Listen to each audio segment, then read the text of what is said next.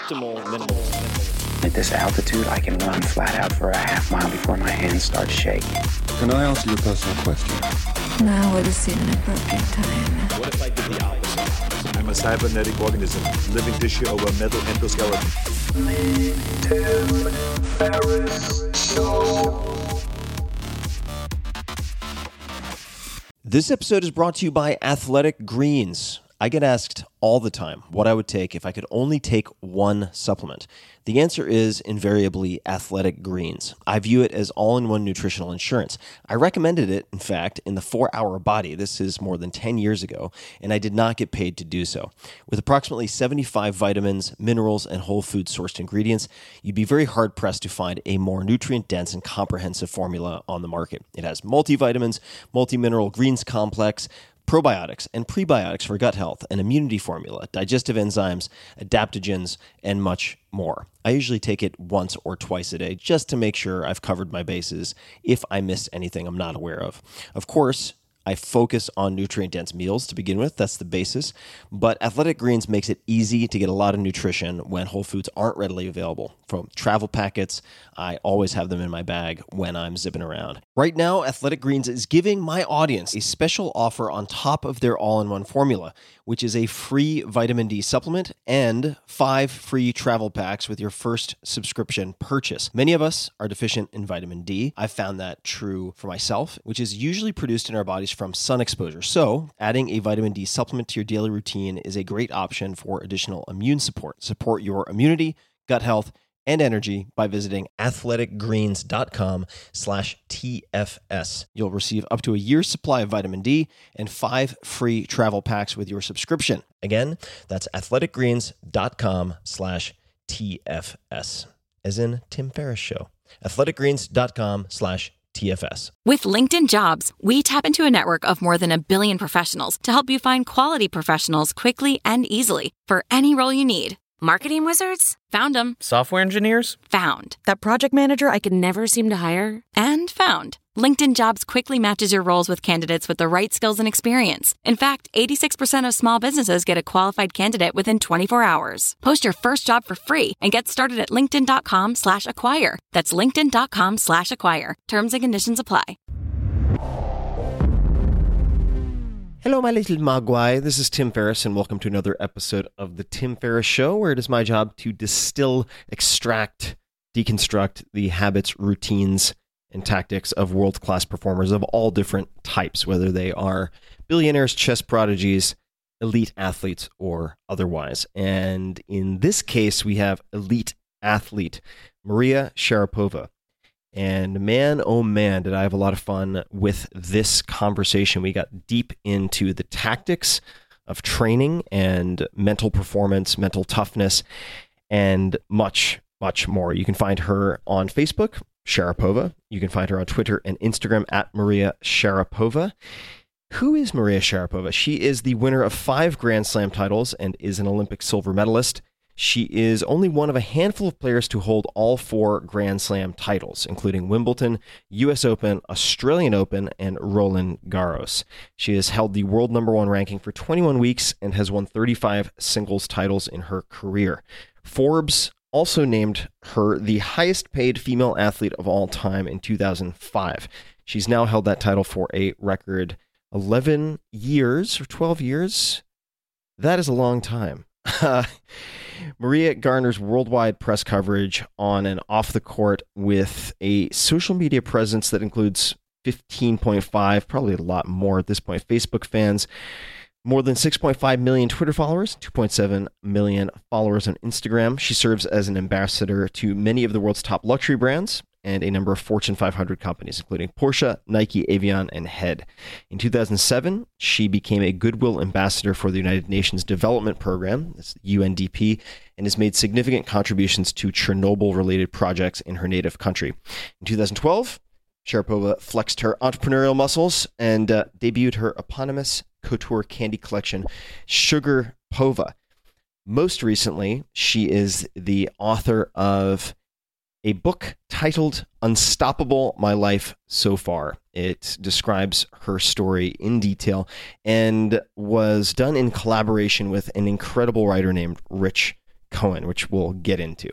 But a few things that we don't get into. We don't talk about Meldonium. We don't talk about the sponsors. We don't talk about a handful of things that have been talked to death in the media. We dig into more the specifics that you can use, the specifics that will inspire you and also instruct you that you can apply. So that was the focus. And I really hope you enjoy this as much as I did. It was a blast, and it inspired me, in fact, among other things, to come to Florida, where I am right now. I have compression sleeve on my right arm. Why? Because I'm doing tennis camp. I'm doing an intense, immersive tennis program at the Human Performance Institute with Jim Loehr. That's Loehr. And you should definitely check out the Human Performance Institute with Jim Loehr. It's phenomenal. And I've been playing my little heart out in tennis, which I've always wanted to do my entire life, for the last 2 days, and I have a few more days to go. But Maria really piqued my interest in this sport, which I'd wanted to do for so long and put off. And I realized, rather than doing jujitsu and all these things that break my body, the gentle art, maybe I should try something like tennis. Golf, not my speed. I'd rather just go for a hike. But tennis, yeah, I like the sound of that. And I like watching it. So even if just to get a better appreciation of the sport so that I can see the nuances and details when watching tennis on TV, tennis, said Sean Connery. All right, I need to go have a drink and dinner. In any case, without further ado, please enjoy this wide-ranging conversation with Maria Sharapova. Maria, welcome to the show. Thank you. I am so thrilled that we were able to carve out time, and I have so many questions. I will start with a rather simple one. I'm sitting here drinking tea. I'm having Charleston breakfast tea, and I have heard that you also enjoy tea. Is that true? And if so, what type of tea do you prefer? What are your go-to teas? So I grew up in Russia, where tea, it's a big part of our culture, is drinking tea in the afternoons with your grandparents. So I drank black tea, a Darjeeling type of tea that was made in the mountains in Siberia. And I would have it with raspberry jam that my grandmother would make. That sounds amazing. So would you put the jam on a piece of toast and have it? Or No, I put it in my tea, and I still do that. And people look at me very strangely and suspiciously. And I get it. But it's just so many memories of my childhood. And yeah, I do that instead of sugar, which is pretty much the same thing, but but it allows a little messier. It gives you permission. And you mentioned Siberia, which is where I want to go next. You were born in Siberia, as I understand it. Yes. But your mother was pregnant with you while in Chernobyl. Right. So could you explain what happened exactly? My parents were from Gomel. It was a very small town, very close to where the Chernobyl reactor blew up. And during that time, just before my mother was pregnant with me in 1986, and they fled. There was not a lot of information about what happened during Chernobyl. My grandparents were living in Siberia at the time from my mom's side, and they said, you need to get out of there. They were able to get more information about the disaster itself than my parents were able to get to, being so close to the area, and they left. And that's why I was born in Siberia. Your family fled to, I guess, Russia right after the explosion, but you ended up in, I guess, a warmer place, or at least depending on the season. Yes, much warmer. Yes, when we were about 2, my parents realized, well, this is not going to work out over here. And they moved to a resort town, Sochi, where they just had the Winter Olympics. And I still consider it one of the most beautiful places to visit, because you have the Black Sea and you have the palm trees in the summer, and just an hour away, you have these mountains where the Olympics were held, and some of the best skiing in the world. My dad still skis there all the time. So yeah, I definitely, it's one of the most peaceful places as well. If I go to Russia, I've never visited Russia, I've always wanted to. Are there 1 or 2 places that I absolutely must visit in your mind? Are there any particular things that I cannot miss? I know it's a gigantic place. Right. I would say skip Siberia. And there's definitely not much to see or do over there. But I think from a cultural standpoint, I would definitely visit St. Petersburg. And it is still a place that I've never been to, if you can believe it or not, as much as I've traveled around the world. But my mom goes almost every year. A lot of my relatives are there, and I have this enormous, respect for the culture and just the city and the people and the way they live. It's very different. And people always ask me, as I was born in Russia and I spent the first 7 years of my life there, and I've lived in the United States ever since. And I've never really looked back into living in Russia, but so much of my heart still remains there. And obviously all of my grandparents and my cousins all still live there. And so it's a very big part of my life. And when people ask me what I think about the country, as much as I want to have an opinion, it is so large and it is so vast, and there's so many opinions you can have about it. And I really just want to let people experience it on their own and come to their own conclusions, because I think that's one of the greatest things of travel, is to not have expectations and to get there and to experience a new place. But St. Petersburg is on my list, and that's definitely a city that comes highly recommended. Why have you not been there? And I mean, maybe it's something like me growing up in New York, I'd never ever visited the Empire State Building or the Statue of Liberty until a friend from Germany visited. Is it like that, or is there another reason? It's because of my schedule. It's so, I compete 10 months out of the year, and I pretty much go to the same cities every year because the tournaments are all situated in those same cities.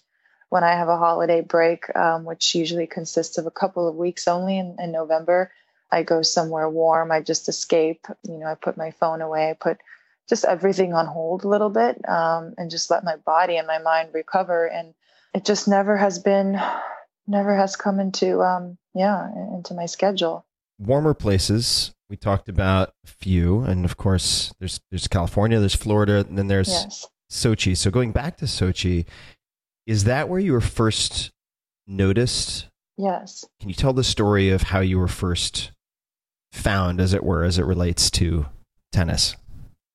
Yeah, so Sochi, in the summer, it was very much a happening place. It was a scene, and it was a lot of people were coming there on vacation. So we had a lot of little parks and outdoor tennis courts and Ferris wheels and all these types of attractions. And my father, who was not a great athlete, but he played hockey in school. He enjoyed playing tennis. He was not very good at all, did it for fun. And when I was old enough to go with him, and my mother had me when she was very young, she was only 20 years old, so she was still studying at the time. So on weekdays when my father didn't have to work, he would take me with him to the local park, and I would just follow along, and we'd take the public bus to the courts, and I'd just sit there and I'd watch him, grind it out with a competitor of his. And then I'd see all these little kids playing on the side, and they were just hitting balls against the wall. And I didn't have a racket of my own.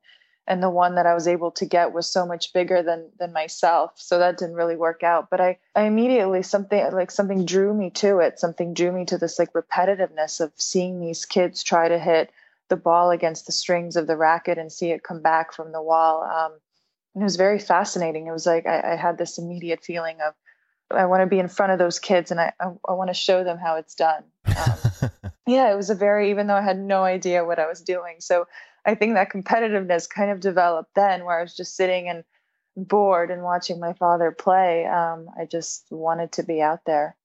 Was it a feeling that you could do it more correctly and just something that you intuited, that you felt intuitively, or was it because you noticed flaws in their technique or things that they were missing?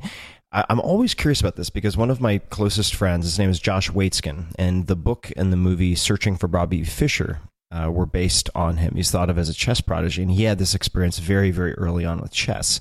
What did it, of course, it might be difficult to recall what was going through your head at the time, but can you elaborate at all? I think from my perspective, when you're that young and when you don't know anything about that particular activity or that sport, and it was tennis in that moment. It was really this like question of, can I do that? I see all these kids doing it. Do I have the ability to be better than them? And after observing of so much of what my father was doing, just not on any professional level at all, it just came to my mind that I wanted to do it and I wanted to do it better. I think there is times in life where things come instinctually and you just grasp it and you notice it. And I think my father definitely noticed. I could have kept sitting on that bench and I just could have kept watching my father, but there's something in me that said, no, I want to be out there. I want to be playing and I want to be competing and I want to be learning. And when I got myself out to the wall where all the kids were hitting the ball against, I remember a coach, there was one coach there, and all the children were going to see him. All the parents wanted him to tell them that they're going to be future stars. They're going to be the next Pete Sampras or the next Andre Agassi. And he noticed me, and only after a couple of weeks of when I was playing, and he pulled my father aside and said that this girl can play tennis. And after that, I started taking lessons with him. And a couple of years after that, there was an exhibition that Martina Navratilova was a part of. And I was about 5.5 years old at that time. And the exhibition was being held in Moscow. So my father and I went to Moscow, and I was probably one out of 200 kids in that clinic that she was holding for these kids. And after hitting a few balls, I noticed that she had come up to my father, and I don't quite know in what language they spoke because my father didn't speak any English, and I'm pretty sure she didn't have much Russian. But between the two, and after she left, I spoke to my father, and he said, well, this legend, Martina Navratilova, just came up to me and said that you're talented. And this was only after her watching me just hit a couple of balls in the midst of so many other kids. And that's, I look back at that, and because I see so many kids now. I practice at a country club, and there's all these.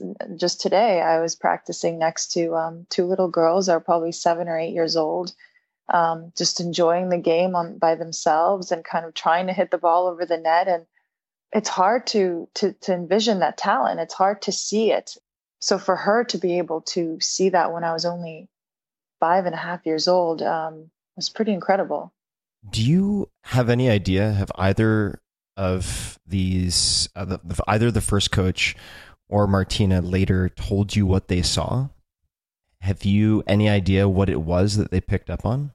I haven't spoken to Martina about it too much, but the first coach that I had in Sochi when I just started playing, he unfortunately passed away a few years ago. But I definitely had this tenacity, and I had this will of focus at a young age. And tennis is a very repetitive sport. So it's grinding, it's just hitting the ball. And when you're that young, your concentration and focus is just all over the place. You play with the ball for a few minutes, and then you want to play with a truck, or you want to play with a doll. And the consistency in your mind is very limited.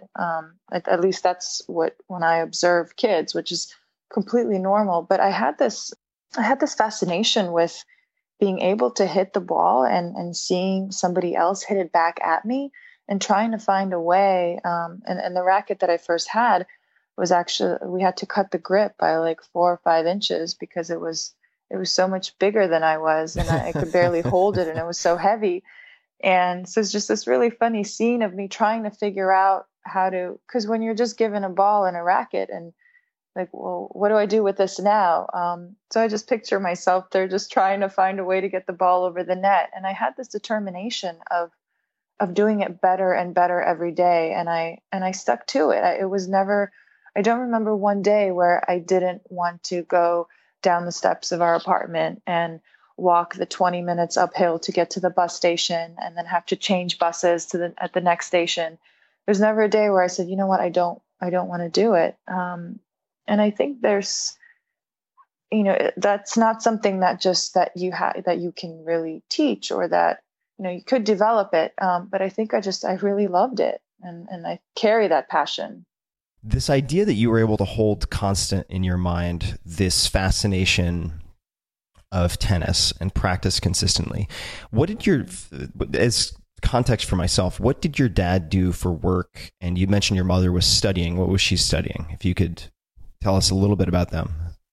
She was studying communications and business, and I had a very interesting childhood because my parents were they were very young and they had no knowledge, what to do. I was the first child. I'm still the only child, but they were very careful of what the decisions that they made and where I was going to go and if I was going to go to kindergarten or how long they wanted me to be there. And I spent so many hours in the library with my mother while she was doing her homework or she was studying for an exam. And then I'd go with my father when he would leisurely play tennis. My father worked in construction.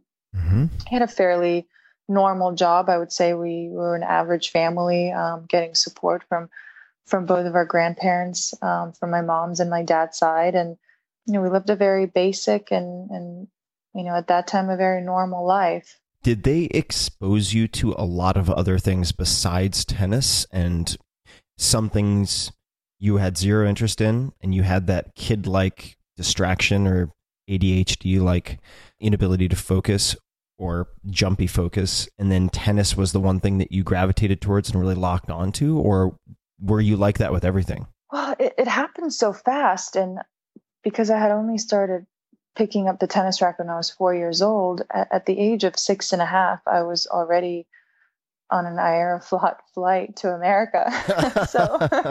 Right. So you didn't have a lot of time to test things out. Time to really test other things. I love to play with dolls. I love to play doctor. I love to read. My mother was very much into education, and she didn't want anything to do with tennis. She didn't want anything to do with sports. She danced ballet a little bit, and she brought a lot of the cultural, the educational, the learning and the growing in your mind experiences to me. I mean, she would read passages and novels that I was way too young to understand, but she made me memorize a lot of those passages. And something about that repetitiveness, I never liked to do it.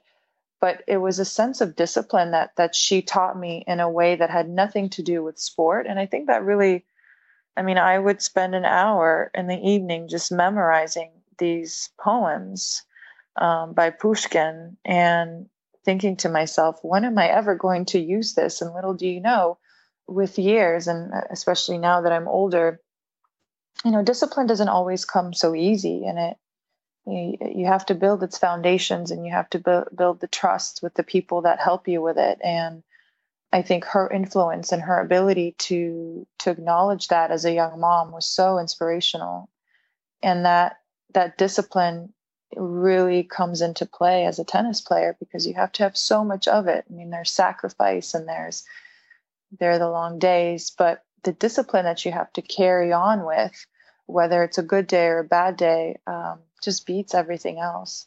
So I got chills about 47 seconds ago because I'm looking at the time, because I found what I was digging for, and I wasn't looking for any particular answer, but I want to just underscore a few things that you said for people who might be parents. Because of the 250 plus interviews that I've done for this podcast, there are a couple of patterns that have emerged in people who've become really, really, really good at something really early, and ultimately really mastered anything, even if it's at age 10, 15, 20.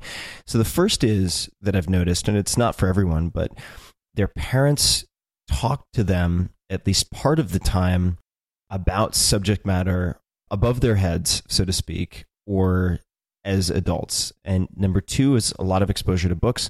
Number three was what you brought up, and this was what I got excited about, which is developing a tolerance for repetition. And in some cases for that type of, I'm not going to say boredom, but lack of variety in some capacity. Because I think that, like you said, you're training that so that it can then be applied to other things. So you might say, why am I memorizing these poems? I'm never going to use these poems, but at the same time, you're developing the ability to tolerate the thousands of hours that you're going to put into hitting a ball against a wall.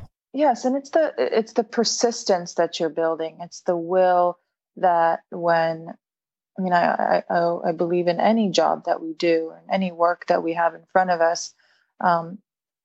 There's a lot of moments that we look forward to. There are projects that we love and that we want to be a part of.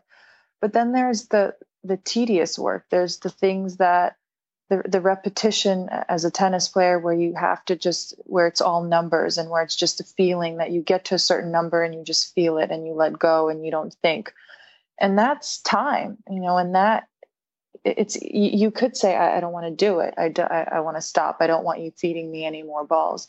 But that mental persistence, I do think you can develop earlier. I certainly was able to, with the help of my mother. And also,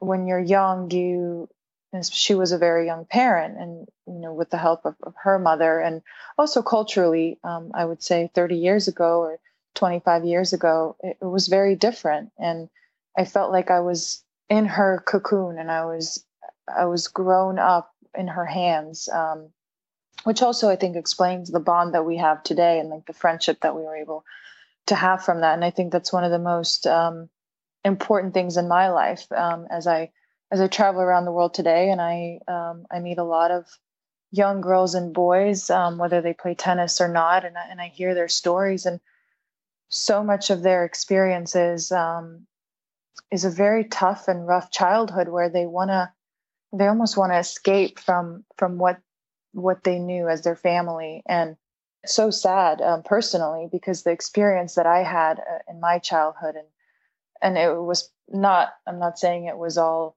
butterflies and rainbows, but as I look back at that experience and how they were handling that situation, how they were sacrificing so much for myself, created this bond within my family that was very important, and it's priceless. And I know that those are not the people that we are able to choose in our life, but they are the people that know us the best, and that relationship can do so many wonders in your life.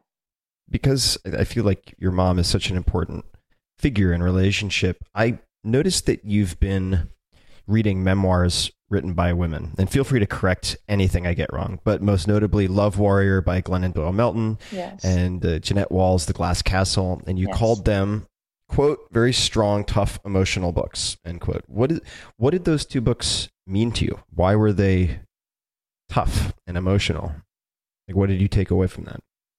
I get very inspired by women. I get very inspired by their brain, by their actions, by their toughness. I think in today's world and in today's working environment, and I face this a lot in my sport, where I could be going into a press conference 6 times in a week and I'm faced with equality questions, and you almost have your back against the wall so many times, and you have to explain yourself, and you feel that you've done it so many times. And can you explain that just for a second in terms of explaining yourself for equality questions? Would you tell us a little bit more about that? Equality has been a big subject in women's tennis for many, many years, and Venus Williams and Serena herself have done an incredible job of getting to where we are today with the helps of the pioneer Billie Jean King, who's the reason why we make such an incredible living from what we do. And the one thing that we as professional athletes have to realize is we're not only fighting to win a tennis match, we're also fighting to be an example. We're fighting for our voice. We're fighting to have a pedestal, to create that pedestal, and to raise awareness of how incredible and how difficult and how each path is so unique and personal, and how we're all able to come through it, how we are able to share our stories, how we're able to inspire other people, and not just women, it's women and men as well. Do we get enough credit for it? I don't believe so. And when I say that that's what we have to explain, I believe that's the feeling that I have, at least. And I don't feel that we have the amount of support that we should be having. I was having a conversation with a very learned man, I guess would be the easiest way to put it, today, and asking him for advice or on a few things. And he said that to help the greatest number of people become an example. So in other words, you don't have to work hand in hand with each individual person, but if you have the visibility and exposure as you do to become an example of potential, I think that's extremely important. But it had very unusual beginnings, all of this, in many respects, right? And you ended up at a very young age at the Nick Bollettieri Tennis Academy in the U.S., which has produced, you mentioned, the Williams sisters, Andre Agassi, Boris Becker. Yes. How did you end up there? And could you tell us a bit about the coaching methodology? Because that's always what I'm just so endlessly fascinated by. So I think my father's point of view after that children's clinic that Martina Navratilova held was, tennis was not a big sport at that time in Russia. We didn't have many champions coming out of the country. I believe at the time it was Yevgeny Kafelnikov and Anna Kournikova. But other than that, it was hockey, it was figure skating, it was all the Winter Olympic sports. And I mean, one, it was very expensive to find the right coaches, to find the right facilities, especially in the winter time. So the only real option was America. And my father started reading books and studying the game. And he knew that he wasn't a tennis coach, and he knew that he wasn't a great tennis player. And I would say one of the biggest gifts that my father gave me, and it started from a very young age, was that he realized that he wasn't the one that was going to be my main coach. He wasn't the one that knew everything or believed to know everything. He wanted to get the help from others. And so he started doing research. And next thing I knew, just before my 7th birthday, I was on a flight to Miami, Florida. And from there, we made this crazy bus journey, 4 hours north to the Bollettieri Academy in Bradenton, Florida, which has, as you just mentioned, so many of the stars, past and present and future at the moment. It's really a factory, this tennis factory that's grown into other sports as well. But at the time, it was very tennis specific, and Nick Bollettieri was someone that came with a lot of experience and coaching experience. And he, as a person, was a mentor to me more than anything, with the guidance, with this experience of seeing so many people come in and out. So many people come in wanting to be champions, turned into good. Some people come in, they turn into great, and some just turn into champions. And he's seen it all. So, knocking at the door of Nick Bollettieri Academy in the dead of the night, it was probably one of the toughest moments in that journey. And it really began there. And they told us it was a little too late or a little too early to be knocking at an academy door. So they sent us to a hotel, and we ended up coming back in the morning, and they put me in a group of kids with probably 6 or 7 kids, and an instructor watched me hit a few balls and called over Nick Bollettieri and said, you have to see this girl play. And then Nick saw me play, and that's kind of where it took off. And what makes that place so special? And I ask because I always wonder, I mean, in the beginning, there must have been something special in the sauce, because there comes a point where the best in the world gravitate to your center if you've produced a lot of champions. So then there's a question of, is it created or is it sort of a selection bias? But what makes that place unique in terms of training, in terms of principles, or anything that makes it stand apart? That's a great question, because I see it in 2 different ways. And from a positive view, I saw it, and I still see it as, first of all, it's located in a place where there's nothing else to do. Mm-hmm. So you're going there to be committed to become a tennis player or another sport that you might be practicing over there. You have no distractions. The second greatest thing about it is the amounts of kids that were there that were older than I was, against whom I was able to compete. And so every afternoon, 6 days a week, I would play matches against them, and I would play sets. And it was the best learning experience, because creating that understanding what you do and who you are as a tennis player, and those mechanics, the basics, the mind, the brain of setting up the next shot before you even hit it. That knowledge you get by playing. And so I had this opportunity. I'd play a kid from China. I'd play a kid from Europe I was one of the youngest ones at the academy. At one point, I wasn't even allowed to board there because I was so young. And so I had this incredible experience of coming in terms of competition, of seeing someone across the net that was 2 feet higher than I was, that was stronger than I was. And I had to figure out how to beat them if I wanted to, have my self-esteem or be confident or be a better player. And the other great thing was that Nick himself, he knew what to say and he knew when to say it. And I think you can be a great coach, and I've had many throughout my career, but they're not very good business people. And Nick understood that you only need just a handful, maybe a couple or a few players that could really make the academy what it is. And I boarded with 8 other girls for a long period of time, and they weren't excited to be there. They knew that wasn't their future. They sometimes didn't even know if that was their college future. But the money that was going into that academy because of why they were there and practicing and competing was the reason why Nick Bollettieri was so smart. And when you needed him, he was there.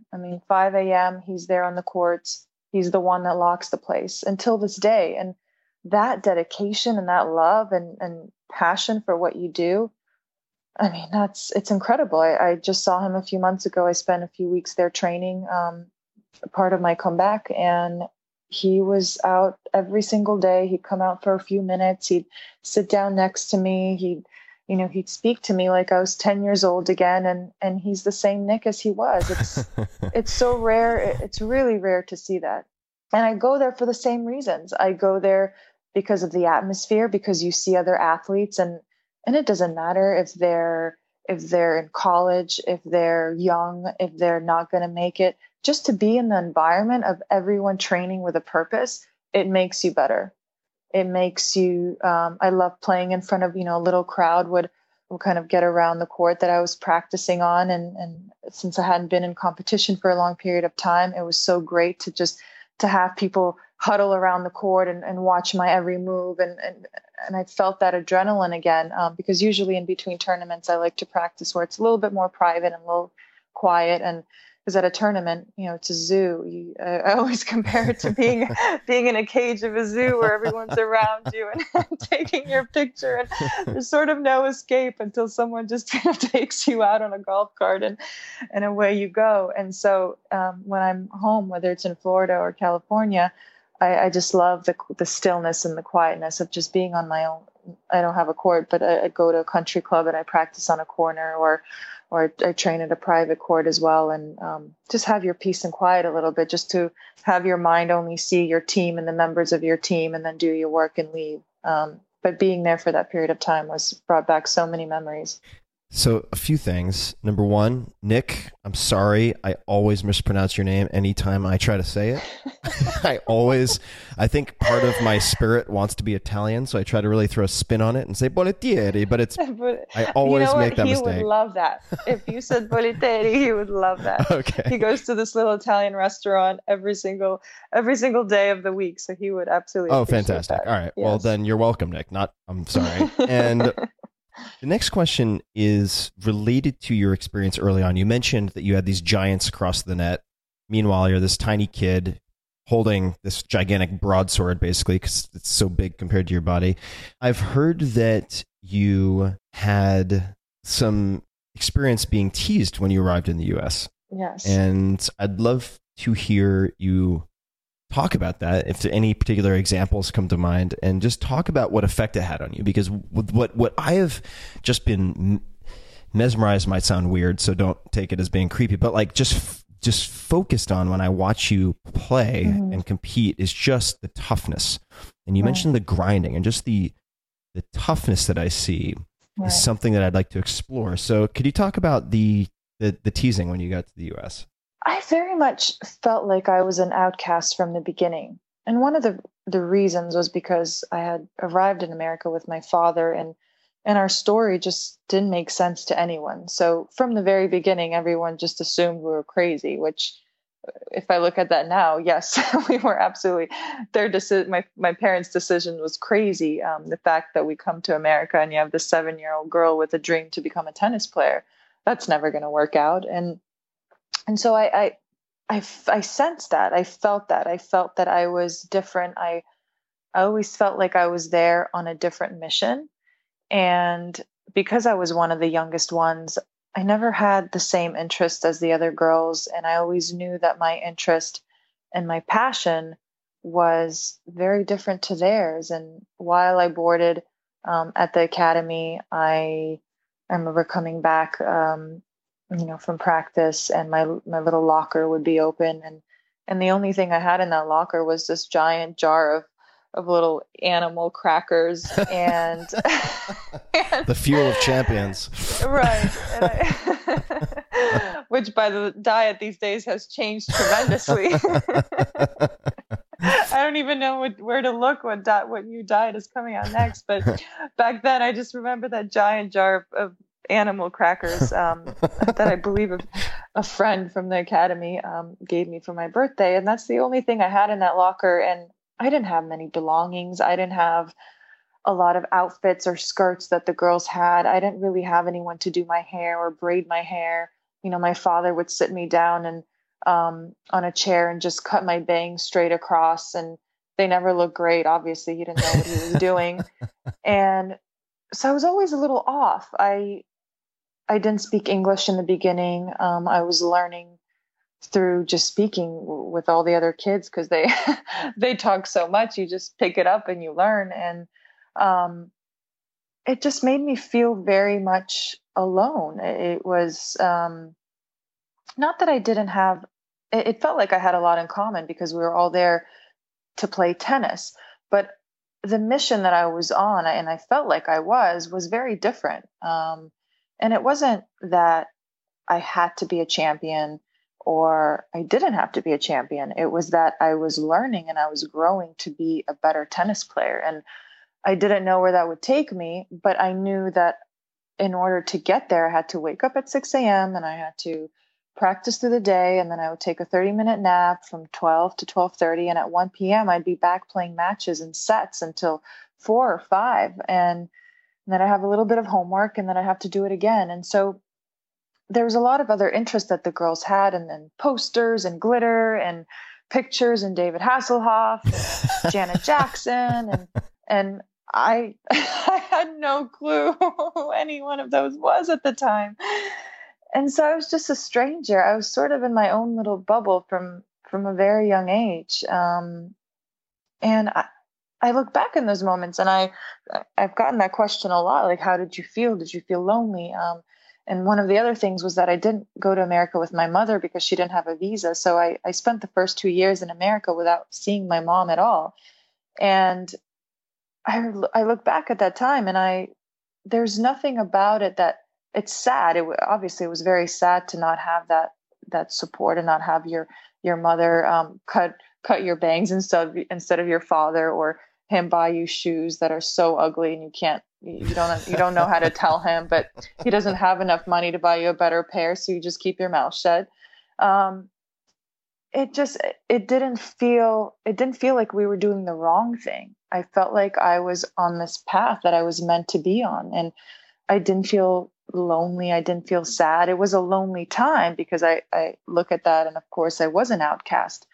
But when you're on a mission to do something or be something, and it's not so much about success. I think it's just, we always think of like having a vision. And of course we have goals and we plant it in our minds. But I never remember one time where my father told me that I had to win Wimbledon or that I had to win the US Open. He never made me feel like if I didn't, that the world would end. And I always remember thinking that if this doesn't work out, we would go to Russia. And that's absolutely fine because I felt like I had a completely normal childhood when I was living there. Did you feel any pressure in the sense, not from your parents directly, but in the recognition of what they were sacrificing for you to take a stab at tennis, or was that just not a factor at all? Whatever they did, they never made me feel like it was. Mm-hmm. And I think that's one of the reasons why I never felt the pressure of having to win things or having to earn money.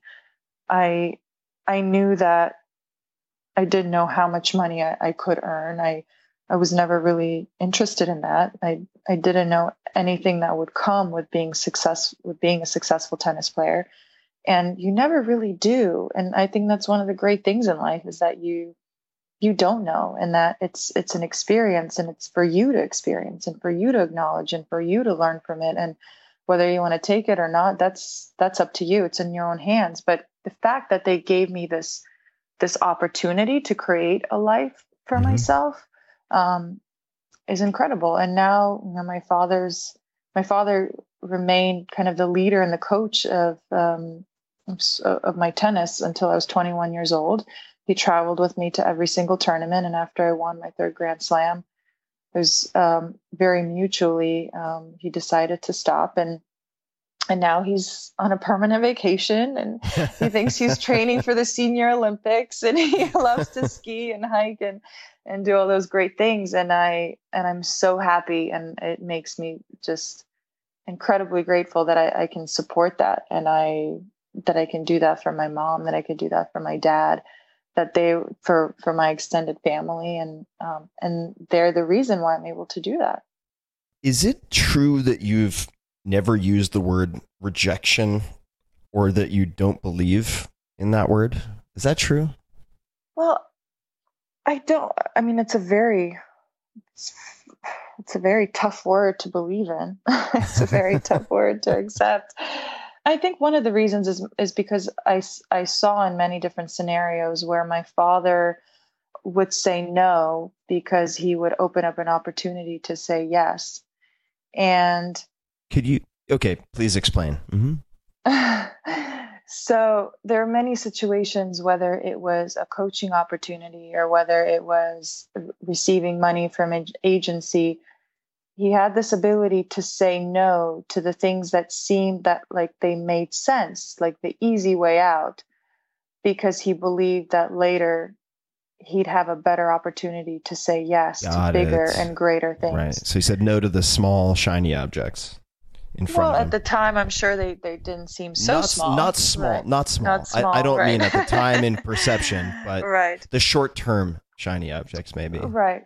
So rejection, it wasn't, there was never because I always was following and kind of next to my father and seeing the decisions that he would make. I was only a kid. And even when I won Wimbledon, I was only 17 years old. You're still a kid, and you're still following the guidance. And I'd win a match following that, and I'd call it, I'd win a tournament, and I would go shopping in a store, and I would call my mom because there was something like quite pricey, and I didn't know if I could buy it. So I was still asking permission, even though I had earned that money, if I could purchase a piece of jewelry or shoes or whatever it was at the time that I wanted. So I was always watching and observing, and they never rejection. I mean, of course, when someone says no to you, it's easy to say, oh yes, I was rejected. But if you can open up a different opportunity from that point of view, then you're turning a no into something that brought you to a better place. It sounds like you did that with your interactions with some of the other players who were boarding at Nick's Tennis Academy, in a way. Yeah. Do you consider yourself an introvert, an extrovert, a blend? How do you think about that? I think from a very young age, because of sort of the process that I went through, and the success that I earned from a young age, and winning a major and a Grand Slam at such a young age. And because it became so unexpected, I went from being someone that was, someone that people scouted, to being someone that everyone had analyzed and knew about and wanted to know more of. And I created this, I definitely put on these horse blinders. because if I had not, my mind would have been everywhere. Mm-hmm. And I think it would have been so easy to be distracted in those moments and situations and be pulled in different directions, which it's a slippery slope. It's very dangerous. And as a young girl, it could have been a disaster, to say the least. And so I definitely remember, I remember the moment, and it was just a few matches before I won Wimbledon, where I was sitting down with my coach, and all of a sudden, I think it was before the semifinals of that tournament, and all these tourists who had gotten credentials, they seemed like tourists. I didn't know who they were. Maybe they would have, maybe they weren't, maybe they were important agents or sponsors, but at the time they just seemed like tourists that wanted a picture with me. And it really came overnight. And that sense of, wow, everyone all of a sudden wants something. Everyone wants something that you have. Everyone wants to be a part of your success. I didn't like that feeling. You know, I love the feeling of being in a position of showcasing what I could do with my tennis racket. But that feeling of everyone wanting a piece of that, and the feeling of your opponents all of a sudden feeling like just by beating her, they're not just winning a quarterfinal or a final of a match, but they're winning so much more. Mm-hmm. It made me feel like I needed to kind of put myself in a bubble, to concentrate, to focus, that it was going to be that much harder, that much more difficult. And I did. And I don't know if I could have done it another way. What are some of the best practices or decisions that have helped you with that? Because, for instance, my friend Josh, I was mentioning earlier, who became well known effectively overnight, particularly with the movie about his life, for chess, he could no longer compete effectively after that, because he would go to a chess tournament and there would be, I'm making up the age, but he's something like 13 or 14, and all of a sudden there are 20 girls who want his attention and a bunch of reporters. And he removed himself completely from the competitive scene. He's one of the most private people I know at this point. So what helped you? What kind of decisions or advice or practices? I think it was surrounding myself with good minds and good people that had my best interest. And it's so easy to say those words, but I know how difficult it is to find those people, and even harder nowadays than it was. And I saw it in so many different examples of other tennis players and of their success and their paths after that, and the people that you all of a sudden associate yourself with. I think as an individual, it's very easy to be affected by the voices that are next to you, because we listen to that and we process that information, and all of a sudden I wouldn't say we want to be like them, but we interpret it in our way. But like when I read a funny book, all of a sudden I feel like I'm a comedian. Or when I watch an incredible acting by someone, it inspires me to be an actor. It's like there's moments of this that happens as an athlete. You surround yourself with people's opinions or choices or money and wealth, and it's such an easy distraction.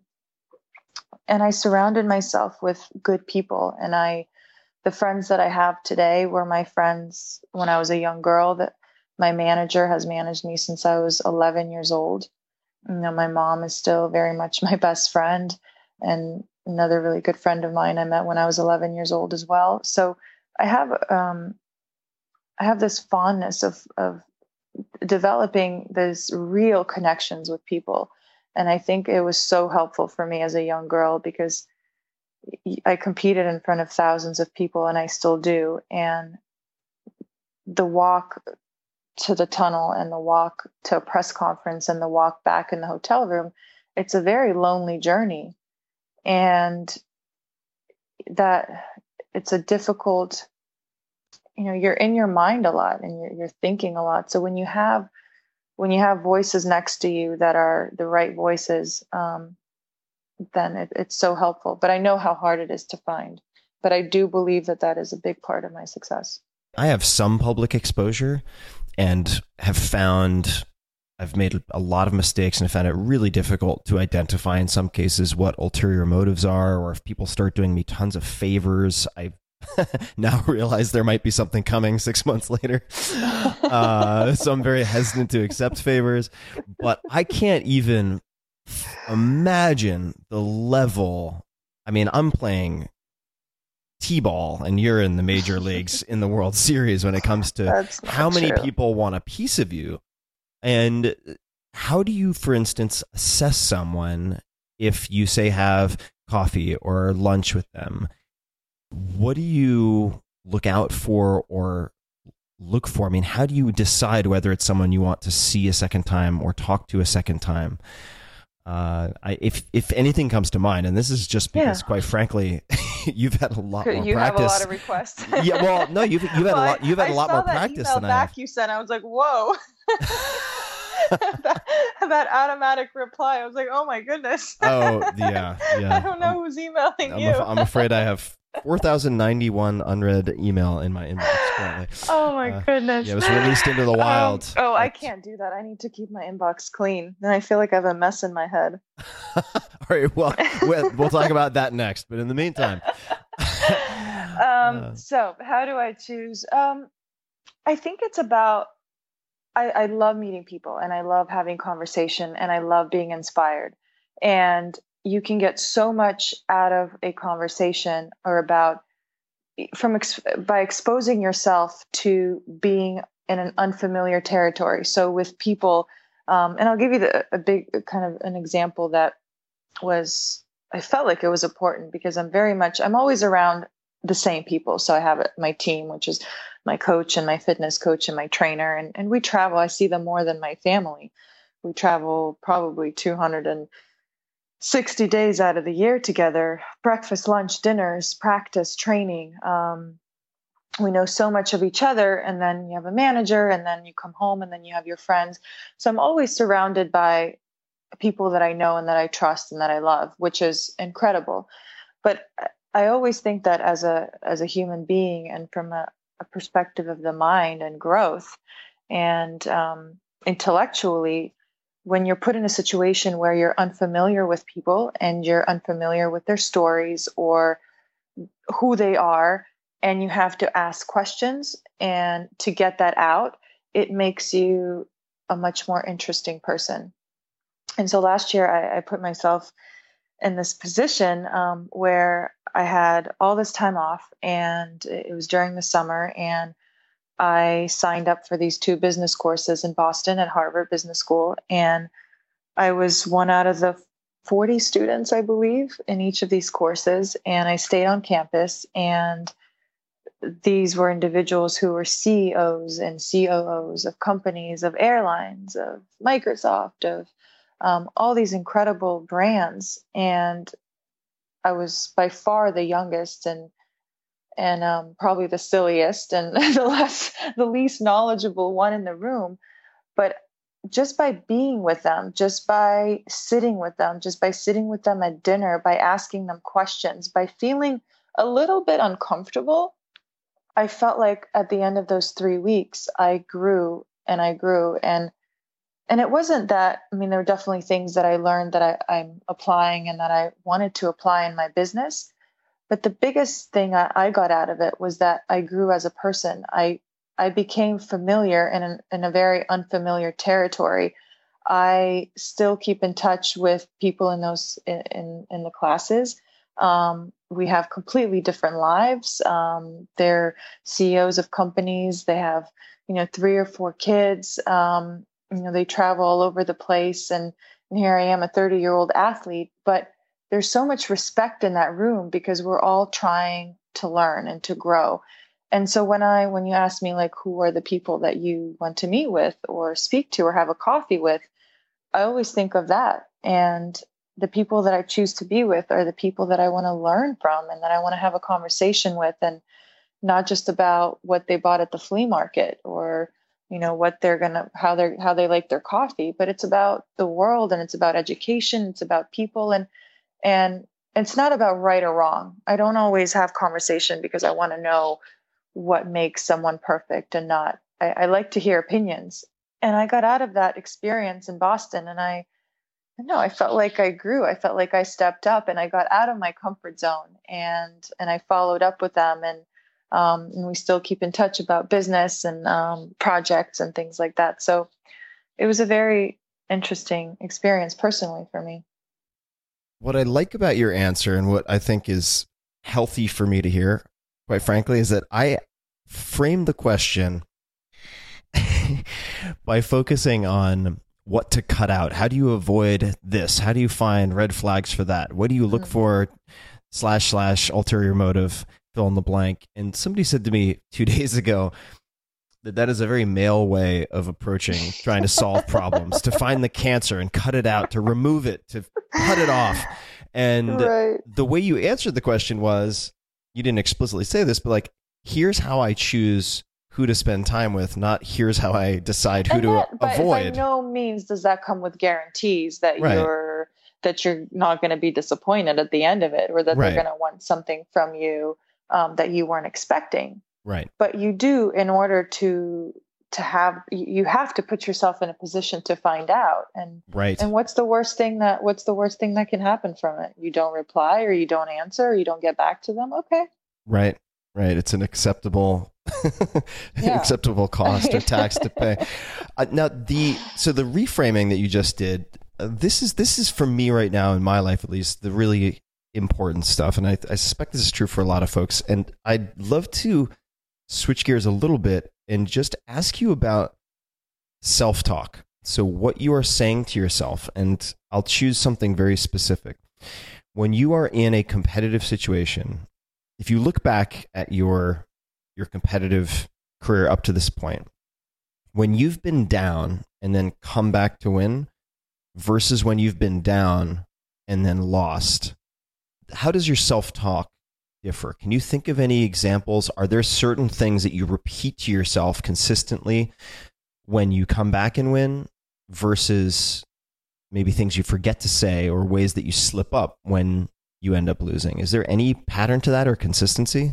I wouldn't say there's a pattern, because what's great about the sport that I play and the situations that I'm in is that they're all very unique. And that's what makes it so exciting to do this after so many years. And after being this child prodigy, and when I think of like the motivation that I'm able to have till this day, and until that fire is burning, I'll always keep playing. But that's the unique part of it, is that every day is different. Every match is different.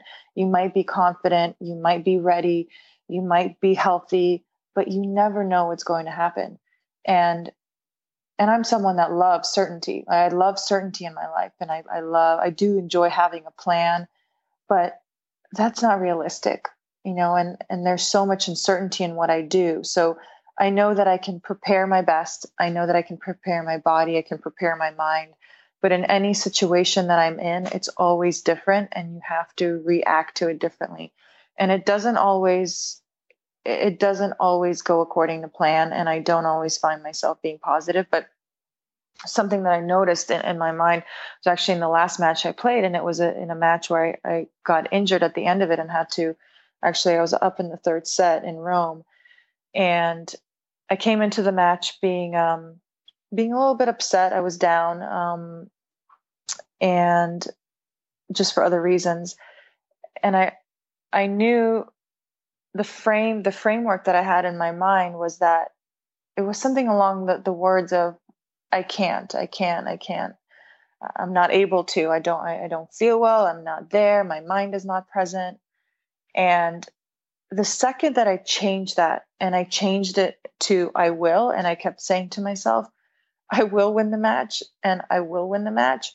It was like the instance I remember being down a break point, and automatically there was something in my body language where my mind, just the repetition of what I was saying to myself, it just triggered my body. I became more aggressive. I stepped into the court. I took her second serve and I hit a winner. And from that point, it changed. In the end of the match, I was up, I believe it was 2-0 or something. I tore a muscle in my hip, and I had to give her the match. But I noticed this crazy change, which I don't really notice as much. And it was amazing that it just came. This was a question that you just phrased, but it was the last match that I had played.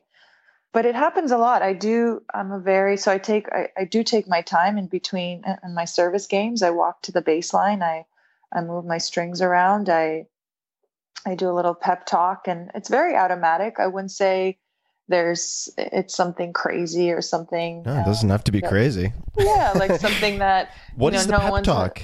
What is the pep talk? I think it's more of putting my eyes onto my strings and having this repetition that it doesn't matter if I won the point or lost the point, that I'm just on this level, that I'm on this path, that I'm on this like river that is going to get to where it's going.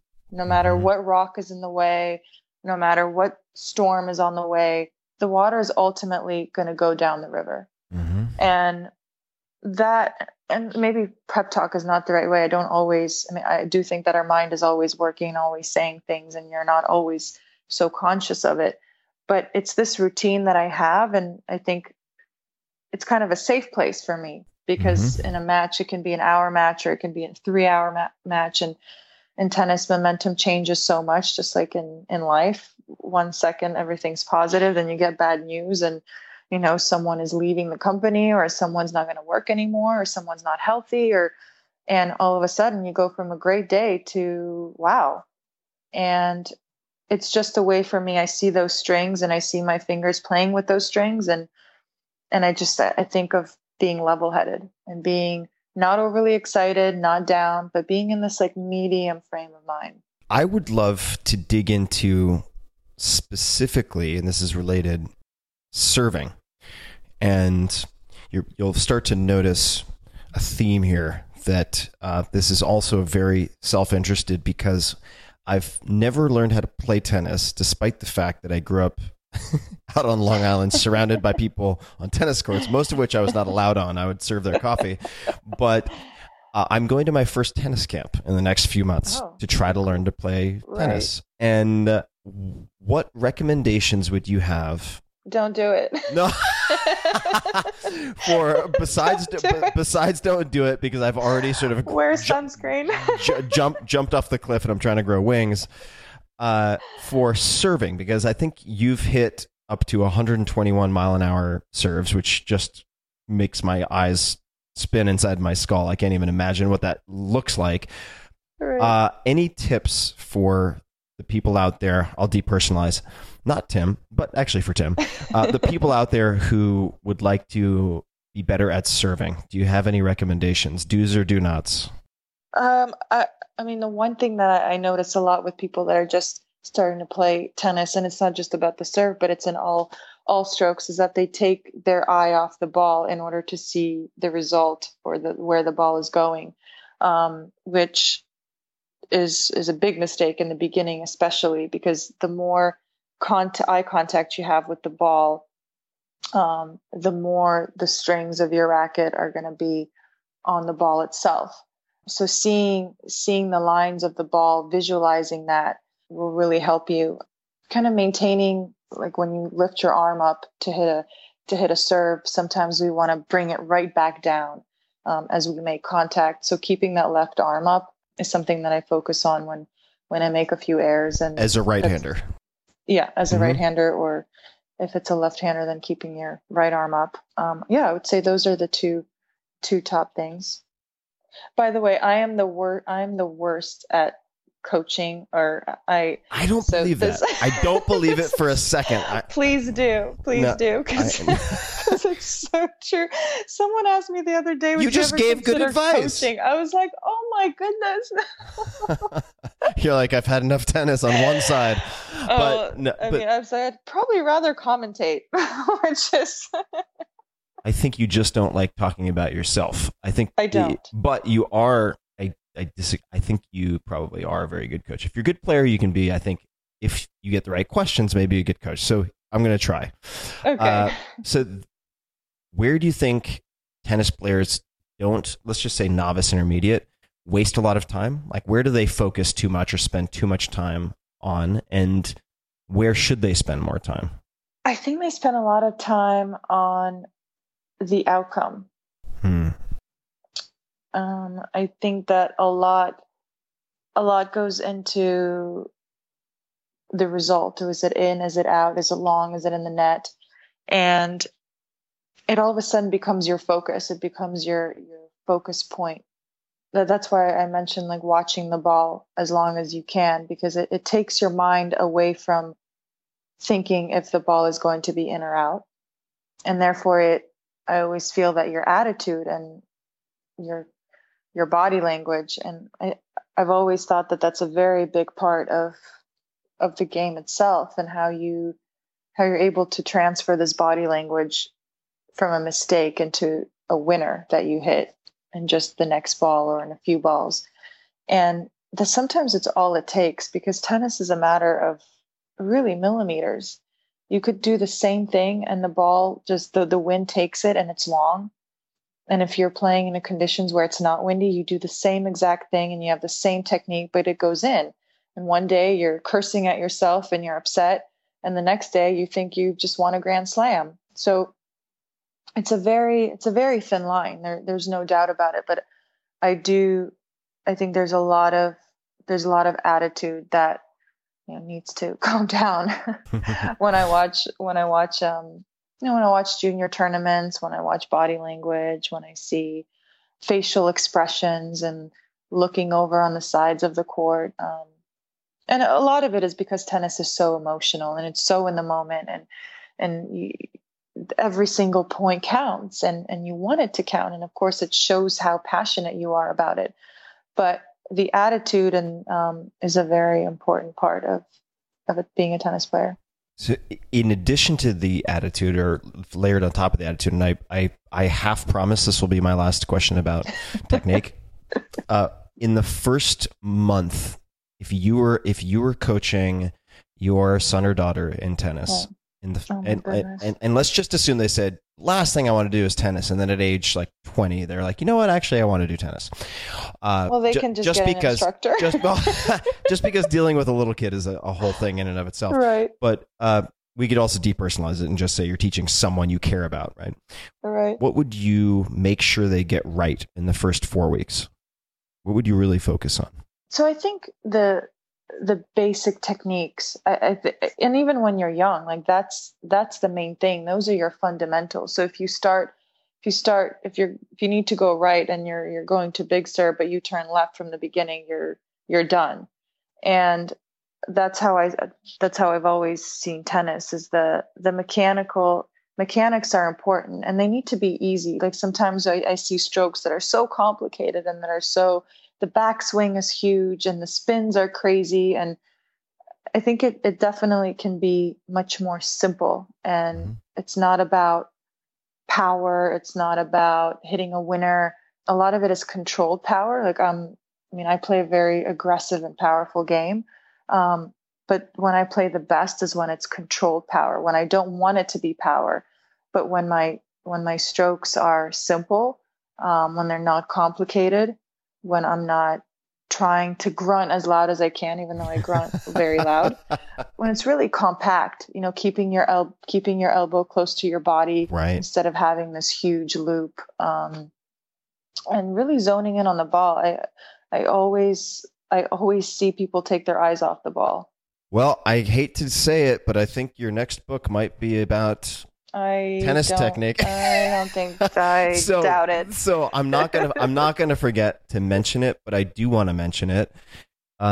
You have a new book, and I have more questions. I won't keep you here 5 hours as much as I want to, but you have a new book, Unstoppable, which I am actually extremely, extremely excited to read. And I don't, my listeners know I do not actually always say that. I'm very excited to dig into it, but can you tell us a little bit about it? And then I will give one of many reasons why I'm excited to check it out. But could you tell us, why write a book?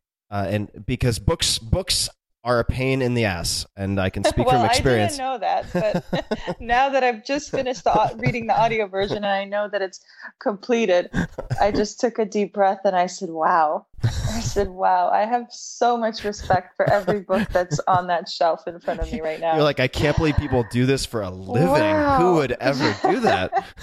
But you know what? About 3 years, 2.5 years ago, I had a meeting with an agent, and I sat down, and she came into the meeting talking to me about a potential memoir, and it was so far. It was just an idea that she had. It was not really even a vision or a plan. She just wanted to talk to me about it. She knew a little bit about my story, about moving to America. She didn't know everything, and we had this conversation. And I came into the meeting actually just taking the meeting because I wanted to be nice. And I never thought that I was ready to write a book and to share so much of what I share in this book about moving to America, about facing my rivals, about my personal life, about all the experiences that I've had in the 30 years that I've lived. And I wrote a few paragraphs myself, and she was very, it was interesting because I left the meeting feeling like, wow, I'm really going to write a book, aren't I? Yeah. And it wasn't anything that she said. It was just the conversation and her asking me about my story. And as I started speaking about it, her eyes like lit up, and she said it was incredible. And I looked at her like, huh? Really? Because I don't know. I think that everyone's story is special, and everyone gets to where they are in their own certain unique ways. And I just don't go about my life thinking that I know that it's very different and that it's maybe one in a million and that my family took a chance, but I don't walk around thinking, wow, this is brilliant. And so I walked out of that meeting thinking, wow, I might be a writer. I might write a book. And so I wrote a few paragraphs myself, and in just a few weeks' time, we got this offer with no questions asked. No, is this going to be gossip? No, who's going to be part of the story? I signed with Sarah Crichton at FSG, and she wanted to hear my story. And I don't know, it inspired me. It made me feel like there was a lot of inspirational work that I could put on paper for people to read. There was a writer that I had in mind whose name is Rich Cohen, who you're very familiar with. You made such a great choice. That was one of the things I was going to bring up, just for people who don't know, and I hate to interject, but this is another thing that made me so excited. So Rich has written just some incredible books. Jerry Weintraub's book was incredible. And also, I mean, The Fish That Ate the Whale, right, which a lot of people have heard of. One of my... actually 2 or 3 friends, one of their favorite books of all time. So I'll let you carry on. But Rich, you made a great choice. When I read Jerry Weintraub's book somewhere on holiday during my off season in November, probably I'd say 7 years ago, I said to myself that if I ever write a book, that Rich Cohen would help me do it. And when I made the decision to write this book, I had my agent find out who Rich Cohen was, where he lived, what he did, if he had time to do this. I didn't even know if this was a possibility. So I met him, and this was so fascinating because I met with 3 writers, and I met him at this swanky New York hotel, and he walked in there just looking like he did not belong. And I knew exactly that this was my guy. That's my guy. That's my guy. I knew that he knew where he was going. He took the train. He had a shoulder bag on, and he was just looking around. He was simple. And our conversation was very simple. It wasn't anything over the top. And I knew from just meeting with him for 30 minutes that he was a genius in his literature. And that's where his genius has come out. It's on paper. And I got that sense from the beginning. And another reason I chose to work with him was because throughout my life, I've been influenced by a lot of male figures. So my father, my coaches, Nick Bollettieri, Robert Lansdorp, my manager. And I wanted Rich to sit down with these people. I wanted him to spend time with these people to really get an understanding of the characters that were part of my life that made me who I am today. And I knew, and I thought of these people. I thought of my father, and I thought of the person that he would give the time to, that he would open up to, that he would share with. And that, I think that was one of the biggest reasons that I mean, he and my father spent, over a week together, just talking. And it wasn't even life talking, stories. I mean, my father was able to tell stories that I read in the book, and I was like, wow. I was so young that I don't remember it. And we spent so many weeks together. I loved the way that he worked. I loved the questions that I just loved the simplicity of him as a human being.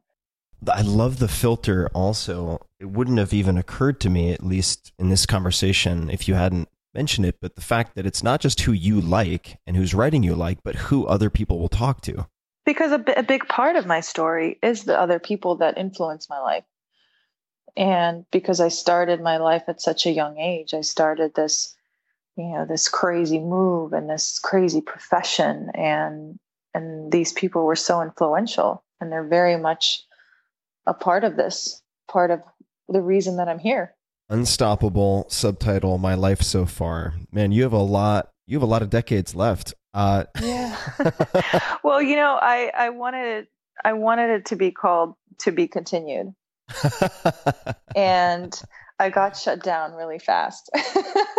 They're like, that's basically telling everyone to get a new book. And I was like, wait a second, that's been my dream ever since because when I would see memoirs written by, or autobiographies written by younger individuals, I would think to myself, do they really think that their life is over and that this is all they have to tell? So of course, when you say that, you have a book come out, a memoir, when you're 30 years old. And I was just so I had this vision of calling it To Be Continued. But they're like, that you have to explain what's inside the pages and not what's coming out next. And I was like, no. What you could do, so you could have this Unstoppable, My Life So Far. Then you write your coaching book that you promised me you'd write. Then the third book can be Unstoppable, My Life Continues, or It Continues. Right. So I think you could get a number of I can things. play with it. I know. You can play with it. So we had many different titles. I'd love to ask some micro questions just about routine and perhaps a couple of other rapid fire questions that I'd like to ask. Before I get to that, I know you've had some shoulder issues in your life. Yeah. I've had shoulder reconstructive surgery and improved sort of mobility and recovered largely. Good luck with that, sir. Yeah. If you've had that. Yeah, I know. Now, fortunately, it's on my non-dominant arm. Oh, that's good. Okay. What I was going to ask you mentioned some of your team, the fitness coach and so on. Right. What have you found to help most, or are there any particular exercises that have made you more resilient against injury? So for injury prevention, what are some of the components of, say, your fitness program that you think have helped most? I like that you use the word prevention, because a lot of the makeup of an athlete is about prevention. And it's, we do so much to try to prevent injuries, and we don't always succeed. But a big part of the little exercises and the tedious things and the repetition is that. And I would say the biggest component of, because I went through shoulder surgery, is the consistency of keeping up with the exercises. There's a lot of exercises out there, and they're all great exercises, but it's very rare that you keep doing them. Mm-hmm. And I start every morning after my shoulder surgery. Before every practice, I have a routine with a rubber band.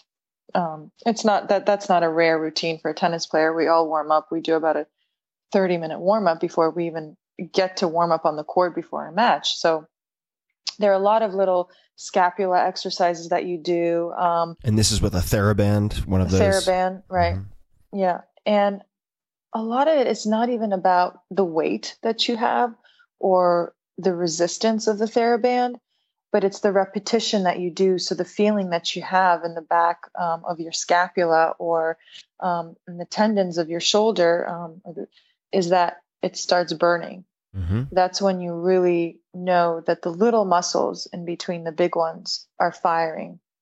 And the more consistent you are with that, the bigger chance of you getting healthy and also preventing something else to happen, because Mm-hmm. your body always compensates. So if I have an injury in one place, your body's like, the brain is so smart that it starts using other parts of the body. Oh yeah. And all of a sudden you feel it somewhere else. So Yeah. yeah. So the consistency of following through and really keeping at it is, for me, is always the most challenging thing. And I see people give up on it. What about for the lower body? Are there any particular exercises that you wish you'd incorporated earlier? So I grew very fast, and that's something that I speak about in the book as well, because no one in my family is tall. I'm the tallest one. And I talk about the struggles that I had as a teenager during that period of time. And my father says I grew because I had this will to grow and that I needed it for my sport, and that it was everyone's wish, including mine, that I would be taller so I could serve from a higher angle, or that I could be more powerful. But with that comes, you're a little bit less explosive. You're not as mobile. You're a little stiffer. And I think movement, in tennis, you have so many movements that are just back and forth and changing direction. And so I work a lot on the joints. I work a lot on balance of the core, and then balance on little unstabilizing platforms, where I really work my ankles and my knees, make sure those are all aligned and not wobbling too much, when just gaining the confidence. And sometimes they seem like the simple exercises. If you take a picture of them or a video of them, and they're the ones that you don't want to post, because someone will think you're not doing anything. You know what I mean? Like they're not impressive looking. Yeah. You're not doing an Olympic weightlifting maneuver. You're not no, not doing any RDLs, but the little things that take time and that look so simple and that are boring are the ones that really, that they not only do you keep your focus, but you keep your strength and the balance. So Mm-hmm. yeah. And I work on my core a lot, because I do believe that it is the center of your body, and it controls so much of, it puts the body together. It's like the glue. If you could only choose one or two core exercises to do, what would they be? Oh, wow. I love using the TRX band and that yellow band. Oh yeah. And putting it up, hanging it and putting my feet in it, and then doing a plank. Yes. And then sort of doing like bicycles while you're in a plank, when your feet are in the TRX. I like that. So you're crossing your midline with your knee. Yes. Yes, that's a fantastic exercise. Yeah, that's a little bit on the advanced side, but I know that your audience can do it. Yeah, and you can also, folks, if you have really tough top of your feet, you can do that. I actually have some rings that I'm looking at outside on my patio set up at sort of push-up height, and you can do something very, very similar. Exactly. And I do a lot on the physio ball, and that's always simple. Most gyms have it. Even just also known as a Swiss ball, if people are Swiss ball, physio ball. Yes, there are a lot of terms. Yeah, I like doing all different types of planks, where just floor planks and extending your arms or extending your legs one at a time out. So it's like an element of surprise and balance, or it's not just static.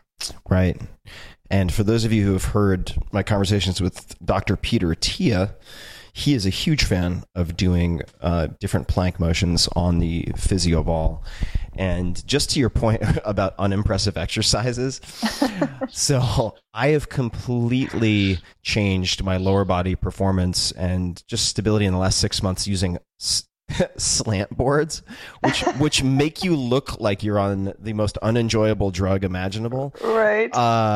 But it's this tiny great adjustment that I feel like has changed my entire lower body by focusing on the feet So exactly. here. Now, I have two. I'm also looking at them right now. I have a bottle of geranium essential oil. I know it's not a smooth segue, but bear with me. Okay. I have a bottle of geranium. I was like, where are we going with this? I have geranium because it was recommended to me by someone named Nicholas McCarthy, who is a one-handed concert pianist who uses geranium when he is writing and composing because he found it helped keep him alert without overstimulating him. So he was relaxed and alert.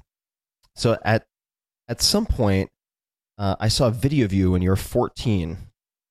A star in the making. Oils. That's right. Candles and aromatherapy. Candles and essential oils. Oh, are you still into that? Stuff.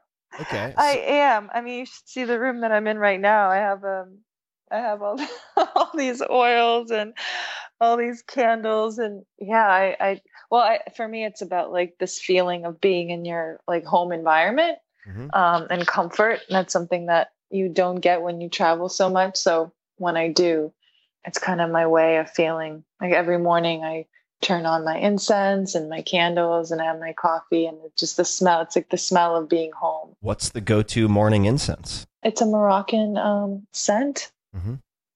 I don't exactly know what's in it, but it smells like I'm in Morocco, even though I've never been there. Another one that's on my list. Do you not bring those smells with you when you travel?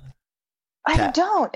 Interestingly enough, when I go on a trip, like I know that that's my work. I like leaving those things behind because it makes perfect sense. It makes me feel that I'm going there for a reason, and I'm not going there to be comfortable. I'm not going to be there in my environment.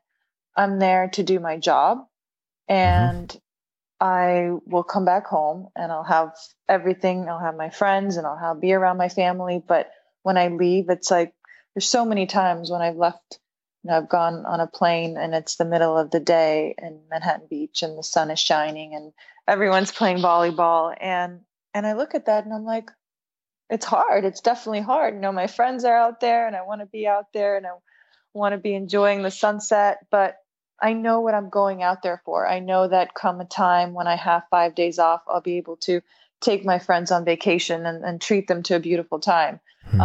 But now is my time to work. And so I like leaving those things behind because it makes me feel that there is a prize at the end of it. There is something that makes my job different. I don't know if that makes sense. It makes perfect. It makes perfect 100% sense to me, and it actually relates to something that made me smile when I read it. I was looking at a transcript of a conversation that you had, and this requires a little bit of context, but I'll shorten it. I hate the word balance. What is balance? Because it's 50-50. That means you're only giving 50% to both things. So I've always disliked the phrase work-life balance because it implies blending to me, and I like to keep them very, very separate. Right. Do you think that's something that has helped you more than hurt you or challenged you in terms of relationships, outcomes, and everything else? I mean, do you think there'll be a point where you trade that or change your mind about that? I definitely think that it's challenged me. It's challenged the way that I think. But I do, I read The One Thing a few years ago by Carrie Keller. And it kind of hit home for me when you saying that when you wake up in the morning, you put your focus on this one thing of what you want to accomplish during the day, which seems like a no-brainer, right? It seems like, okay, that's the way that everyone should do it. But it's so much more complicated than that. And for example, like when I leave for a trip and, one of my good friends is getting married in August and I'm going to be either in Cincinnati or Toronto competing at a tournament, I know that I'm not there for my friend. It's a big day. It's a big event. And yet I have this career in front of me that is taking priority. And I could say, I could give many examples of my personal life as well. But those are choices. Those are your choices. And those are, I don't think that there's a 50-50 balance. That hasn't worked for me. I've always felt that I've had to let something go, or if I sacrifice something, if I'm just 50-50, I'm never 100%. And I want to be 100%. You know, when you train hours on end, when you give so much of your body and your mind to this one profession, and whether it's me playing tennis, whether it's something else, I don't want to come into one of the biggest moments and biggest stages of my career and feel that I didn't do everything that I could. Right. And I do think that some people are okay with that feeling, but I am not, and that's my choice. Mm-hmm. And it all comes down to choice. I think we all have them, but as long as I'm able to say, and I do believe that it's for other people as well, as long as we commit to that choice and not regret that choice, or don't allow ourselves to regret that choice, then that's when it's the right formula for us. Mm-hmm. Now you have many, many, many choices that are put in front of you, and you have people to help, but right. I would love to talk about choices in the morning. So first thing in the morning has come up a number of times, and I'm rather obsessed with morning routines. So you mentioned the incense, Morocco. You mentioned the tea, Darjeeling. When you wake up, do you eat breakfast right away? What does the first 60 to 90 minutes of your day look like, and what's the script? What is the algorithm for you? Yeah, it's different all the time. Okay. What about is breakfast consistent? Do you have sort of, for instance, for this week, like what is your go-to breakfast? So I'm in training right now, and I'm getting ready to play all these hardcore tournaments. And so for the last weeks, I've been healing an injury. Now that's all good. I'm back into the routine of just intense training every day. And so, I start at a particular time in the morning. I like to wake up early. I like to go to bed early. So I wake up early. I like to get about 8 to 9 hours of sleep. Sleep has been a big part of, I just feel like, the makeup of how I feel, of the energy level that I have. Yeah, I wake up at 6:30. I usually have to be ready by 9 for practice. So I use that time, and it kind of depends. Like right now I have a couple of businesses that I'm a part of. So a lot of like the first hour and a half I spend maybe on a conference call, because that's usually, afternoon time in Europe. So I'll do one of those. I'll answer a few emails that's coming in from Europe. I have a candy brand, so we have to make a lot of decisions on that on a daily basis. Sugarpova. Is it true? I'm not going to interrupt beyond this, but is it true that you were considering legally changing your name, your last name? It was an idea for the 2013 U.S. Open. It was an idea. It's a genius idea. Genius idea. It proved to be very difficult, but. All right, so you're taking. It was very funny. So you're taking conference calls. I do that work for the first hour and a half with a cup of coffee that I have to have in the morning with lactose-free milk. What type of lactose-free milk? Sorry, I'm a nerd. Just straight on lactose-free milk. Oh, I see. So it's not almond milk or coconut milk. No. I see. Lactose-free real milk. Yeah, and lactose-free real milk. Preferred coffee? I do Nespresso. Mm-hmm. Simple. Got it. And yeah, I think it's all about the foam. So I have to have like the right foam amount. So I do that, and then I usually, when I'm getting ready, I turn on a podcast, and I listen.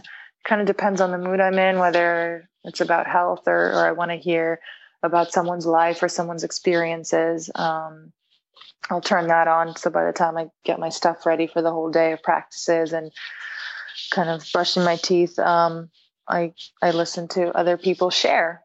What are some of your favorite podcasts? Well, a good friend of mine is Lewis Howes, so I listen to his. I've listened to yours a bunch in the past 6 or 8 months, I would say. To Dan Harris's. I listened to a fashion one. Yeah, a little bit of everything. So Dan Harris, this is Dan Harris of 10% Happier? Yes. All right. Why do you listen to Dan Harris? Because I was going to ask you if you have a meditation practice of any type. It's interesting. Someone asked me the other day, do you meditate? And I said, I don't, but I really feel like I do because I listen to so many people speak about meditating and that I feel like I do. I had to think for a second. I almost said yes. And I was like, no, actually I don't meditate, but I listen to people speak about it. And I have a little bit. I've done it and I enjoy it. Some of it it feels a little cultish to me. Sure, there's plenty of that floating around. Oh yeah. But you didn't like the cat's paw and black roses I sent you? Is that what you're trying to tell me? I like when people I like to hear about people's experience of life-changing experience. And I think that's what really interests me, is how something can affect a person, whether it's reading a book, whether it's hearing a mantra, whether it's meditating. So that's why I like listening to people speak about their practices or how it's influenced their life or what they were going through that required that. Mm-hmm. Yeah, I love learning from people's experiences. So I think that's one of the reasons I listen to his. So I think you've been meditating your entire life because of your comfort level, your comfort level with repetition. Right. I think that is one and the same in a lot of respects. And some people, the one thing that I don't really know where I got it from, but one thing that I realize that our thoughts are so spread out and that they go in so many different directions. And when I notice that my mind goes to places that are so unnecessary, when I create my own stories that are so far from the truth, I bring it back to the center of my breath. So I do think about just breathing. And that's not like me sitting in a chair and having thoughts or saying, okay, now I'm going to meditate for 10 minutes. That's just me, whether it's on a practice court and things are not going well, or I'm making so many errors. And all of a sudden I just create the story that is so far from the truth or the reality. What would be an example of that? So say my coach has me, say I've studied some video analysis and he showed me a particular stroke that he wants me to work on, or a particular movement. And he said, that's incorrect. And he shows me an example of what he thinks I should do a little differently. Mm-hmm. And so I go on the practice court, I start doing that. And with repetition, I'm not getting the outcome that I wanted. Mm-hmm. And so I plant the story that, no, he's incorrect. He doesn't know what he's talking about. And, right. or that, no, actually this is not, this doesn't feel right. This doesn't feel natural. I'm not going to feel natural. If it doesn't feel natural now, it's not going to feel natural in a competitive state of mind. And all those things are completely not true. Those are all things that I'm putting in my brain. How do you catch that? What do you say in your own head when you catch it? I'm so aware of my surroundings, and I'm really aware of like the choice, the kind of the inside choices that I make. I've had sort of this feeling from a young age where I know how my mind can affect others, or like my surrounding and myself included, without having to say one word. Yeah. So I try to bring it back to my breath, and or sometimes changing those words completely, even though those are also not true, but they're much better than the negative outcome that you're putting out into the world. I interrupted at some point, which I'm prone to doing because I get all excited. I also want to recommend, Hardcore History with Dan Carlin. If you haven't heard it, I would recommend starting with tomorrow morning. Wrath of the Cons is what I would recommend starting with. It is my favorite podcast of all time, and he does one episode every 6 to 12 months. Wow. But you will see why. They are incredible. And also, I would be remiss if I didn't say thank you to Lewis, a mutual friend who made the introduction. Who made this possible. Very good man. Yes. I think we didn't get around to it because I got all hoppity and jumped in. Right now, you have the espresso with very important foam. You have some conference calls. You take care of Sugar Pova and so on. Then my phone goes in my bag for the next few hours, and I train. When do you eat? What do you have for breakfast?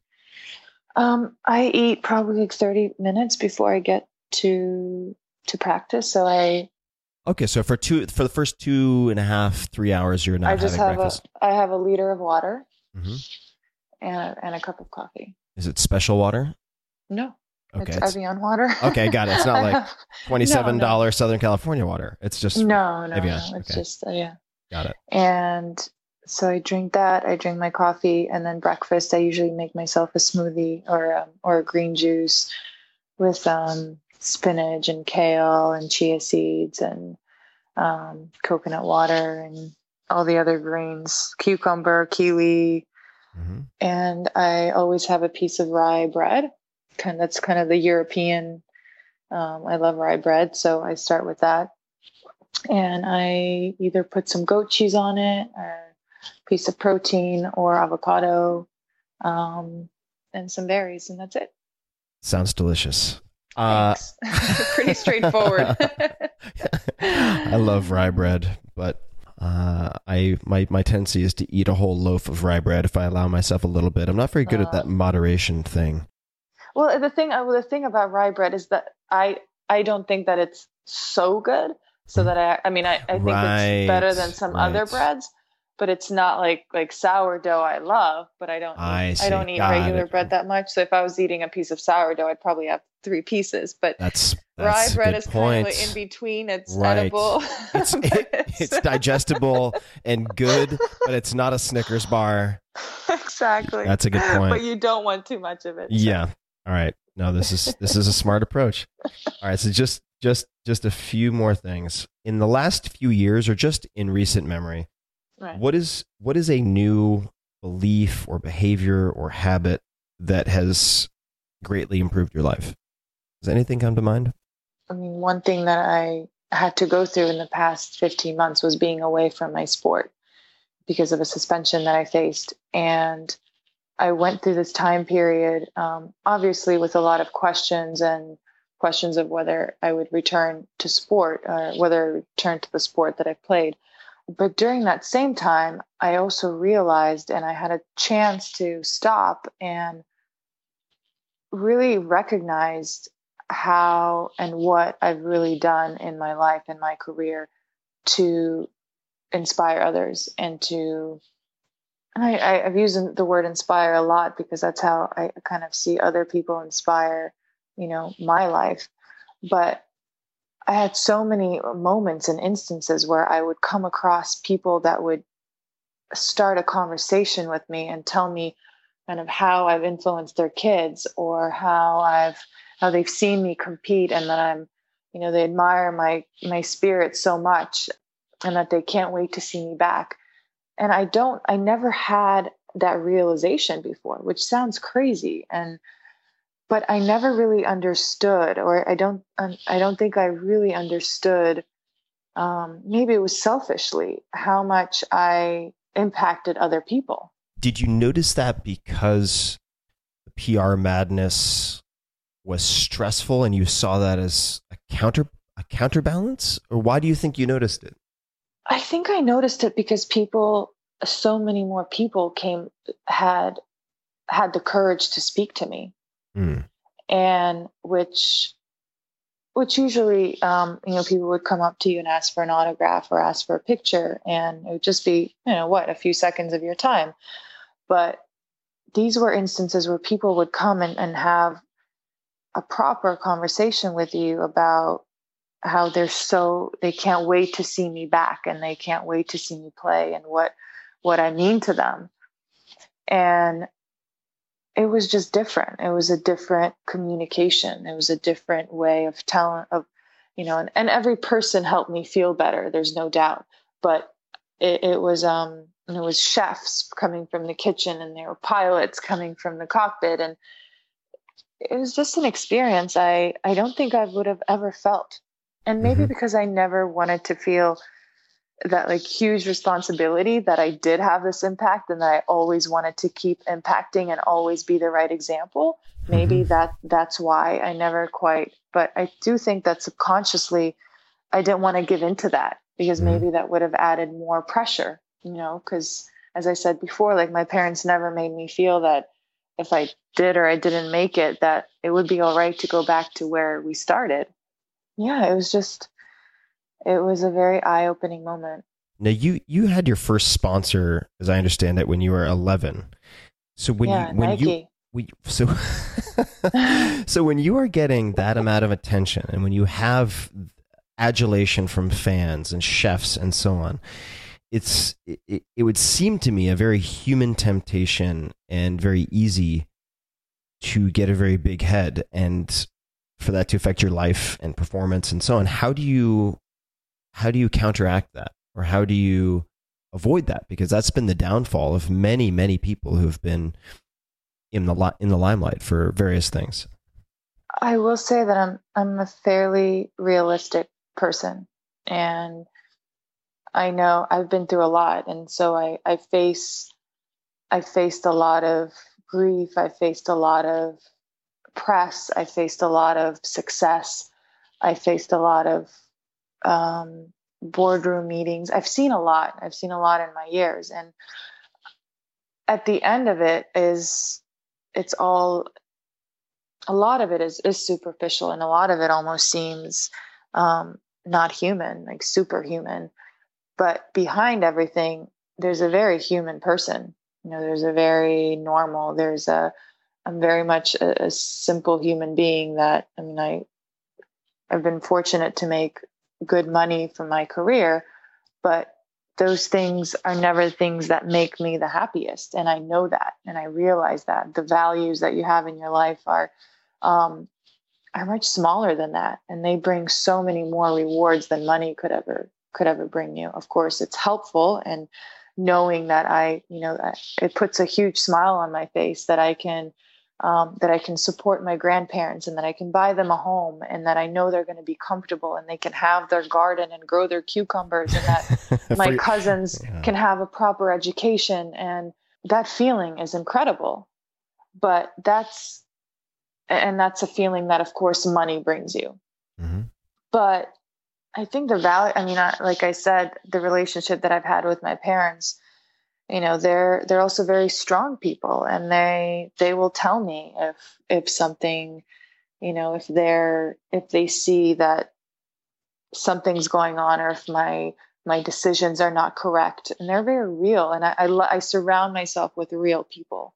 I'm a very honest person myself. I think that's part of a Russian character. I say it like it is. Like I'm very straight on about what I feel. And that's sometimes gotten me into trouble, just based on maybe I should keep a few opinions to myself. But I like this idea of, tell me how you feel about things. Tell me straight up, don't go around. Maybe this word maybe is brutal. It's like neither here nor there. So it's hard. It's definitely hard, because from a young age, I could have made so many different decisions, and that could have got me to different places. What is one of the worst decisions that you avoided making? Or one of the best decisions that your parents helped you make? Yeah. At that age, there was a lot of decisions that my parents made, but I think from a business point of view, I've been able to be associated with many great brands. And there was a lot of opportunities, especially when I was young, to make what I like to call quick money. Mm-hmm. It's like wire in the bank. You show up for a shoot and you do it, and you smile and you leave, and there you are. And that is, it's not that it's great that you have this company and this brand that, has tracked you down and has seen you and has studied you and wants you to be a part of their brand. But I've always felt like the best decisions I've made are based on real partnerships, like real understanding of what a company, of what myself wants from each other, and why we want to work together. And I really believe that's one of the reasons I've had these partnerships for such a long time. One example is with Nike. It's so much more than just me wearing a swoosh on the court. Like I go into a store and I take pride in the fact that, like, I was walking around the other day, and someone came up to me and said, "Wow, you look like you could be like a Nike billboard." And I was, and I looked, I didn't know like if that was, funny or not, or they were like making fun of what I was wearing. But I looked at her and I was like, yeah. And then she said, "Oh, wow, you're Maria Sharapova. Of course you are. They pay to wear that." And I said, no, actually, you have no idea how happy I am to wear this. Like you kind of grow a fondness of the people that you work with, there's so much that goes into a campaign, a product, and I love that stuff. Like I love knowing, like I went to the Nike campuses after my Harvard experience, and I followed around. I went into meetings and I kind of shadowed. I was like a little ghost in all these meetings because I wanted to learn about like product development. That was at Beaverton? Or yeah. Nice. Yeah. So I went into these meetings and I wanted to know why a product is dropped and why this material is used and why that material is being developed. And there's just so much incredible technology. I love fashion. I love creativity. So I got to learn a lot about that. But you take great pride in the people that you work with and the decisions that I made that started with either a friendship or a partnership where you understand the company and you know the people are the ones that have grown. I mean, you're playing the long game in a lot of ways. And I think there are many people who feel like they know a lot about you. So my last two questions are about things that people might not know about you. And hopefully there's a lot of that in this conversation already. But the first one is, if you had to give a TED Talk about something you are not known for, no tennis, all right, for instance, what would you talk about? What is the personal obsession that few people know about, or something you're good at that few people know about that you would talk about, or anything? Oh, I don't know if I'm good at, but I don't know if I'd necessarily do a TED Talk on it, but I have a huge passion for architecture. And, I think I've always said that if I wasn't a tennis player, I would love to be an architect. I find it's my happy place. Like when I am able to drive around Palm Springs or drive around Tuscany and see like the differences in beams and windows. And I love studying that. And I spent a few years building a home myself, and that process, like I feel if I had the time, which I don't have at the moment, I would just do for fun. So yeah, that would be something that I'm passionate about, but not many people know. What do you like about it? And do you have any favorite types of architecture or architects? Anything, books that have influenced you? Yeah, absolutely. Some from Neutra to Frank Gehry. I love like the indoor and outdoor feel. And I love when architects are able to bring nature into a home and make it feel like you're living outside, but you're kind of in this cocoon environment. I don't know if that makes sense. It makes perfect sense. But I've just always been fascinated by how someone can have an idea and draw some lines, and 2 years later you have structure and you have placement and you have a floor plan and you have this maze. And it actually started from a young age because growing up in Florida, I was invited to for a few sleepovers, and I would go to a sleepover, at at that time it was like a rich person's home that had 4 or 5 bedrooms. And I'd never seen a home that had 4 or 5 bedrooms before. It was like, what are all these rooms for? Why is there like 2 dining rooms? Like, why isn't one enough? And that's when I became fascinated with floor plans and how like something connects to another thing, and like the usage of space and then details like colors and materials. It was just always really appealing. What is your personal favorite color? I love neutral colors. So I love grays and darks and no browns. Wow. I don't want to say black because that's, I mean, when I say a little girl asked me the other day, what's your favorite color? And I was, because she wanted to draw something for me. And I was about to say black. And then I was like, oh no, she's not going to like me if I say black. So now every time someone asks me my favorite color, I'm like, yellow. I don't know. It sounds so much happier than black. Yeah. I guess it's hard to say to a little girl who wants to draw you something black, like the Grim Reaper's cape. Exactly. So I ended up with yellow. That's your cover story. So very last one, and we'll see what we get. is, what is an unusual habit or an absurd thing that you love? And I'll give you an example. An example of this. I asked Cheryl Strayed this question, who wrote Wild, which was made into a movie, and amazing woman. And she said, every sandwich I get has to be in uniform layers. So every bite is as similar to the next as possible. So if she gets a sandwich and like all the avocados are kind of over on one side or whatever, she'll reopen it and rearrange it so that every bite is the same. Now, I'm not saying you have to have something like that, but does anything come to mind, an unusual habit, a weird object, an absurd thing, anything that you love that is a little odd? A few random things. Like I always put my left shoe on before my right, and not just a tennis shoe, but like any shoe. It's like I never, when I'm in a store and I'm trying shoes and they hand me a right shoe, I'm like, I'm sorry, but I don't, like I'm fine with like opening the box again myself, but I'd rather get the left shoe. I'll give you a strange look. Then like for my match court outfits, I don't like to wear, usually people like to wear the same outfit. So if they like did well in it, they'd wear it again. I mean, they wash it, but then wear it again, or maybe they don't wash it. I don't know. So I do the opposite. I don't wear it again. I alternate. So now, does that mean I don't want to wear the same exact one? I'll wear the same looking outfit, but I have a few different ones. So okay, but never the exact same outfit again. I love it. Not in that same tournament. When you win a huge, I feel like I'm making a liar of myself, but when you win a big tournament, do you have a favorite cheat food or anything that you celebrate with? I love sweets. I love dulce de leche. Oh my God.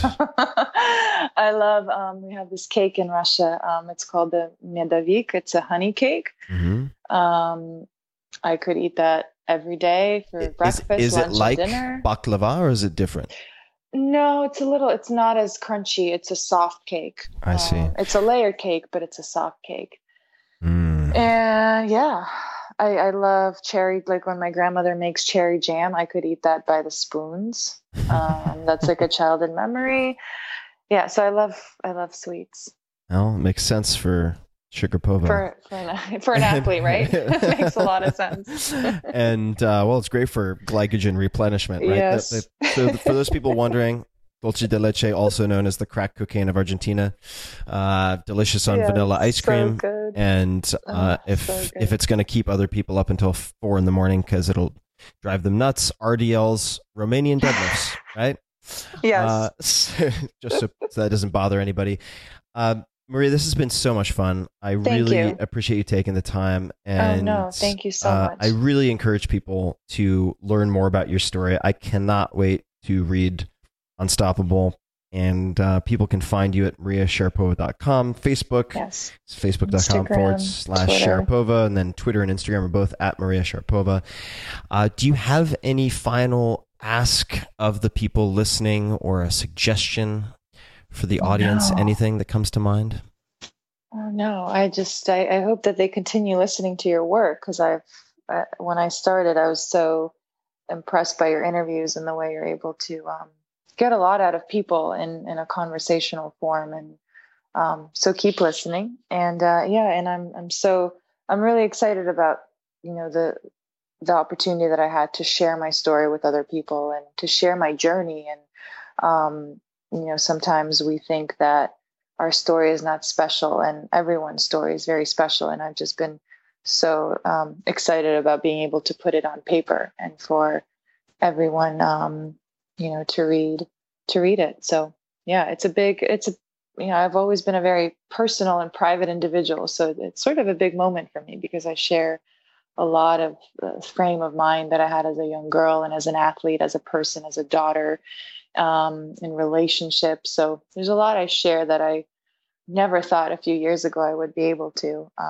It's exciting. It's a little scary. It puts you in a vulnerable place. But I'm very looking forward to hearing what people think of it as well.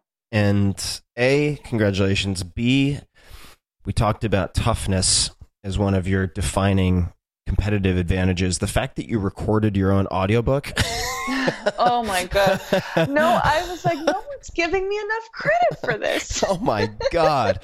Like, you think walking through or running a marathon in the desert with no water is hard. Like, recording an entire audiobook. I had to take a couple of days off after that because I was training in the mornings, and then I'd go and I'd record 6 to 8 hours for 3 days. Good God. And I called my team at the end of the third, and I said, I first of all, I have no voice.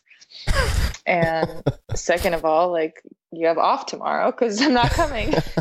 Yeah, it is one of the most comprehensively exhausting experiences you can imagine, and which is why I've never recorded one of my own audiobooks. I've done bits and pieces, and then I've tapped out. So right. So what I liked at the end of it was that after I read it, and when you read out loud, I didn't want to change a single thing. Yeah. And that was that is incredibly that was a rare. big milestone. Incredibly rare. Incredibly rare. Which means milestone. That the book has to be really, really good. That isn't a really clear. No, I'm telling you, that's a really, really clear indicator. If you didn't change, A, it means that it's good. B, it means that our dear friend, I'm kidding, I don't know him, but Rich Cohen, right. I know of his work, really got the voice right. Right. Which is really, really hard to do. So absolutely. I'm excited to check it out. Everybody, thank you. Check it out. And Unstoppable, you can find it everywhere. And thank you so much for the time, Maria. I know that your time is precious, and I know you have a lot of demands on your time. So I really appreciate it. Of course. Thank you. I appreciate it. And to everybody listening, you can find the show notes as usual, links to everything we talked about, links to the architects she named, links to Unstoppable itself, links to everything in the show notes at tim.blog/podcast. And as always, thank you for allowing me to make this my job, I guess. And until next time, thanks for listening. Hey guys, this is Tim again. Just a few more things before you take off. Number one, this is 5 Bullet Friday. Do you want to get a short email from me? Would you enjoy getting a short email from me every Friday that provides a little morsel of fun before the weekend? And 5 Bullet Friday is a very short email where I share the coolest things I've found or that I've been pondering over the week. That could include favorite new albums that I've discovered. It could include gizmos and gadgets and all sorts of weird shit that I've somehow dug up in the world of the esoteric as I do. It could include favorite articles that I've read and that I've shared with my close friends, for instance. And it's very short. It's just a little tiny bite of goodness before you head off for the weekend. So if you want to receive that, check it out. Just go to 4hourworkweek.com. That's 4hourworkweek.com, all spelled out, and just drop in your email and you will get the very next one. And if you sign up, I hope you enjoy it. This episode is brought to you by Ascent Protein, the cleanest, least processed protein I've ever consumed. And I have tried just about everything. Since well before the 4-Hour Body, I've started my day with 20 to 30 grams of protein. First thing, that has been part of my routine. But I don't always have the time or necessarily the desire to cook an entire meal. So what to do? Protein powders can be a fast way to get this protein need met, but most products are full of crap. They're bleached, they have excess sugar, terrible artificial sweeteners, or just straightforward low-grade, low-quality protein. Ascent contains 0 artificial ingredients, and the parent company is actually a cheese manufacturer, so they produce their own native proteins. It's really fascinating, and I've looked at their processing. It took them about 5 years to develop. You can mix the protein in as little as 4 ounces without any clumps or issues of mixability whatsoever, and they nailed the taste. They tested, for instance, for the chocolate version, 282 different versions. They put a lot of money and a lot of time into R&D for this particular product. And they have both whey and micellar casein, so if you want to, say, improve body composition and recovery overnight, slow release, you can take the micellar casein, or in my case, whey protein, I would take post-workout, for instance, or in the morning. So check it out. These guys are really fascinating. Visit ascentprotein.com/Tim. That's ASCENTPROTEIN.com. Ascent, like first ascent going up. Ascentprotein.com/Tim. And you will receive 20% off your entire purchase. If you want a very quick, 20 to 30 gram dose to start your day or after workout. This is a fantastic option. It is arguably the best that I've found. So again, check it out. AscentProtein.com/Tim. This episode is brought to you by Kettle and Fire, which makes some of the best bone broth and certainly the most convenient that I've ever found. And I have a big stack of them on my kitchen counter right now. I have one container every morning. And this first came highly recommended to me by past podcast guests, such as Amelia Boone, who's a 4-time world champion in World's Toughest Mudder, Spartan Race, etc., and Dr. Dominic D'Agostino, the incredible Hulk of scientific research. You should check him out too. But there are a few things that make Kettle and Fire special. Number one, they are the first shelf-stable, in other words, never frozen bone broth that uses bones from 100% grass-fed, organically raised animals. So you are what you ate, if that makes sense. So it's very important that you understand, if you're consuming animal protein, what they consume. They also use longer cook times, 20 plus hours, which means more collagen and other nutrients. For instance, they contain 19 times more collagen than one of their close competitors, and an independent lab confirmed this. I'll leave the competitor's name out of it because I don't want to get sued, but that's the case.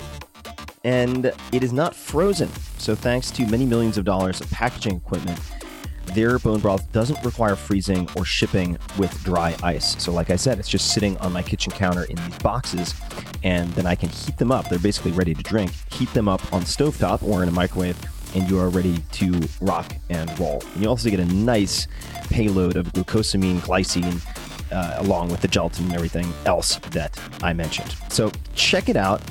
I've been hugely pleased with this, and like I said, I've been consuming it every morning. It gives you about, I want to say 20 grams of protein, which is a nice little slow-carb diet boost, if that's what you're looking for. And I'll typically sip this out of a very large camping coffee mug as I do some writing or journaling.